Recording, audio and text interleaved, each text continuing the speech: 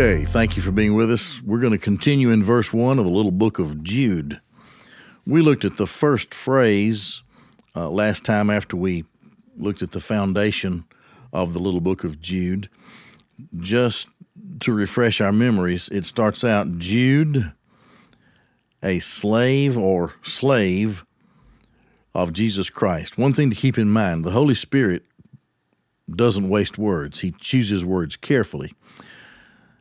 In my view, when we see an introduction like this, the Holy Spirit is telling us that ideally as Christians, we're to understand ourselves as slaves to a master. And our master, of course, is Jesus Christ. Now, Jude is the half-brother of Jesus. That's a well-grounded fact. Some people try to stretch out into the fringe areas of study and research, but doesn't really hold water. Jude is the half-brother of Jesus Christ. His name is mentioned in the Gospels as one of the brethren of Jesus. So how is it that he calls himself a slave of Jesus Christ? Why doesn't he just say the brother of our Lord or the half-brother or whatever? I think it's because there was such a profound effect on the brethren of Jesus after his resurrection that everything came together in their minds, and they came to realize that he wasn't just their half-brother, that he is the virgin-born Son of God. He's the Christ of God, and he carries the highest office and personality, really, in all of the Bible. So it's natural to see, in my view, that Jude would have just not felt worthy to have equated himself with Jesus in such a way that he would call himself the half-brother of Jesus Christ. But he continues in his identification. The next phrase he says in verse 1, then brother of James. Now, James, of course, also is the half-brother of Jesus Christ. If you go over to the book of James, which this James wrote, you will see that he describes himself something in a similar way like this, refusing to take any kind of opportunity to equate himself with Jesus. Of course, he's inspired of the Holy Spirit, as is Jude, to write to us this book. And so this is how the Holy Spirit directs Jude and of course James to identify themselves in these inspired epistles. Brother then of James. Okay, now what further do we know here about what the Holy Spirit is telling us? James is called, in some writings, in ancient writings, he's called James the Less or James the Just.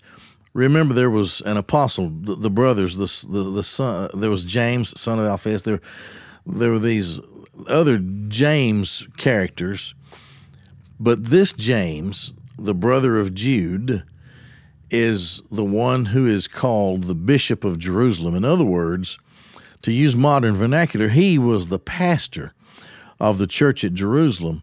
He was highly regarded, even by the apostles. A lot of great things are said about James and the pious life that he lived. So Jude grows up with James. He's obviously under the influence of James as well. So both of these men would have been very pious men that have been sanctified. They would have done everything they could to live a holy and obedient life. James is noted in history for having knees like camel's knees because he spent so much of his day on his knees in prayer. So James is a very significant character, really, in the New Testament church. Jude, brother of James, we are now directed to consider the character of James as well as Christians. So I think it serves us well to reflect upon the lives of these, in his case, in the case of James the Just here, serves us well to consider his pious and obedient life, and to think of what the early church was built upon, the principles and the principled people who lay the foundation for the early church. So then he further identifies himself as the brother of James. Continuing in verse 1, he addresses those to whom he's writing. He says, to those in God the Father. In God the Father. And Theo Patri. In Acts chapter 17, Paul writes, and he says to the Areopagites on Mars Hill, he says, he's not far from any of us. He's speaking of God. Of course, on Mars Hill, the Greeks, they believed in a plethora of gods, and so Paul is trying to draw their attention to the truth that there's only one God, and there are no other gods. The great creator God is the true and living God. And he says in Acts chapter 7, he says in Acts chapter 17, in him we live and move and have our being. So it speaks of the completeness of God. It speaks of the sovereignty of God. And it speaks of how everything that we are, our existence, everything about us, is in God the Father. He is absolute sovereign in everything and of every life. But now he focuses it down to the believer here. And he says, to those in God the Father, having been loved in Jesus Christ. Now, I'm going to read this. There's a better way probably to translate it, and I suppose if you look at a translation, you'll see it written some other way. But I think it is so beautiful in this particular phrase. It is so beautiful and meaningful, in my view, to extract it directly from the Greek as it is written. Okay, to those in God the Father, having been loved. Now that verb is in the perfect tense, so it means it's an action that's already been completed at a specific point in past time, but it has results that continue into the present. Now, having been loved in God the Father, this speaks of the eternal salvation of the saints of God. You can't escape it. That's what it says. That's how it's written. To those in God the Father, having been loved and having been kept called in Jesus Christ. Now let me say that again. To those, tois ein theo patri, to those in God the Father, having been loved and having been kept called in Jesus Christ. That, to me, that phraseology is just mind-blowing. Speaking of the eternal purpose of God in each of our lives. Now, he's very specific here. Tois, to those in God the Father, having been loved and having been kept called in Jesus Christ. So we're in God the Father. In God the Father, we are having been loved and having been kept called in Jesus Christ. So here is the great eternal foundation, the great eternal purpose, the great eternity of God's call, the great eternal purpose that rests in the lives of each of the called of God. Kletos, called. Now that word, that's a part of the word that is in other places called election or elect. Ek kaleo, to call out. The called are those who are summoned. Kletos, it's from a root, kletos, which is to summon. Only God can do that. That's the effective, wonderful, you can't doubt the call of God in your life. That's something that is so direct and so focused.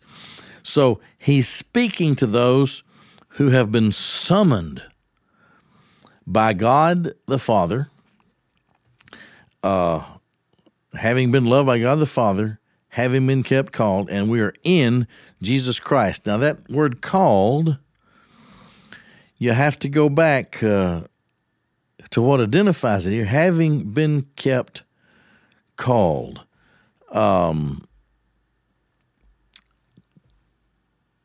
The calling, it's a Terrell. There's a root word here that speaks of being guarded or watched over. Those having been kept or having been guarded or having been watched over.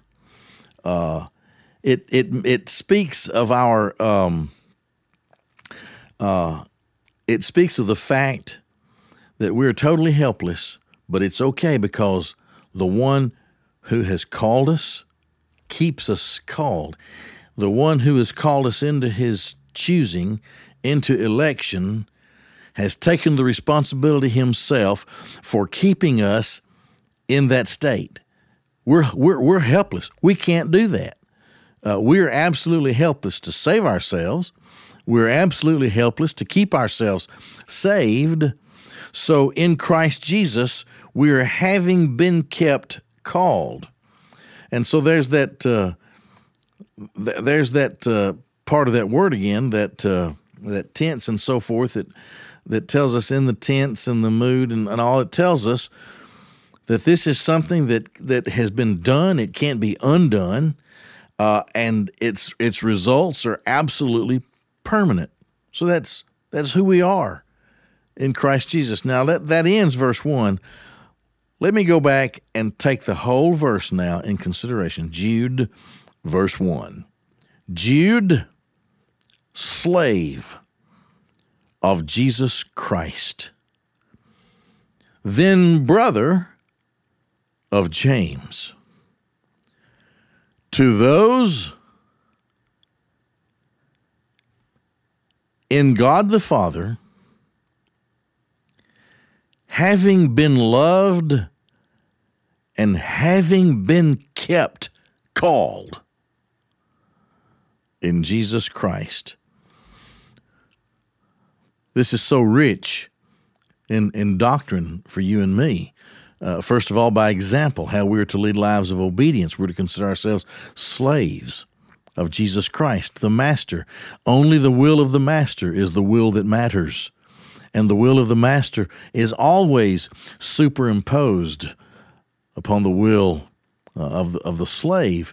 And in Christ, we're set free in that will. Then how we're to consider another example here, James, the just, who lived such a life of piety and had such a great and powerful exemplary life for early New Testament Christians as the bishop or pastor of the church in Jerusalem. In God the Father. How is anyone ever going to wrestle us away from God the Father? If we are in God the Father, how can we ever be extracted? Who shall separate us from the love of God? You know, Paul writes about that in Romans 8. Who's going to take us out of the bosom of the Father? Well, nobody. Having been loved and having been kept called in Jesus Christ. Same thing, those of us in that tense, it's always been that way. He'll always love us. Always has, always will. He'll always guard over us. He'll always watch over us, always observe and keep us. Always has, always will, in Jesus Christ. So we stop there in verse 1 and we consider, what are all of the blessings and benefits to those who are in Christ Jesus. Well, of course, there's eternal life. There's heaven. There's glory with Him into the ages of the ages, and we don't just stop there. There's the perfection through the glorification that is ours in the first resurrection.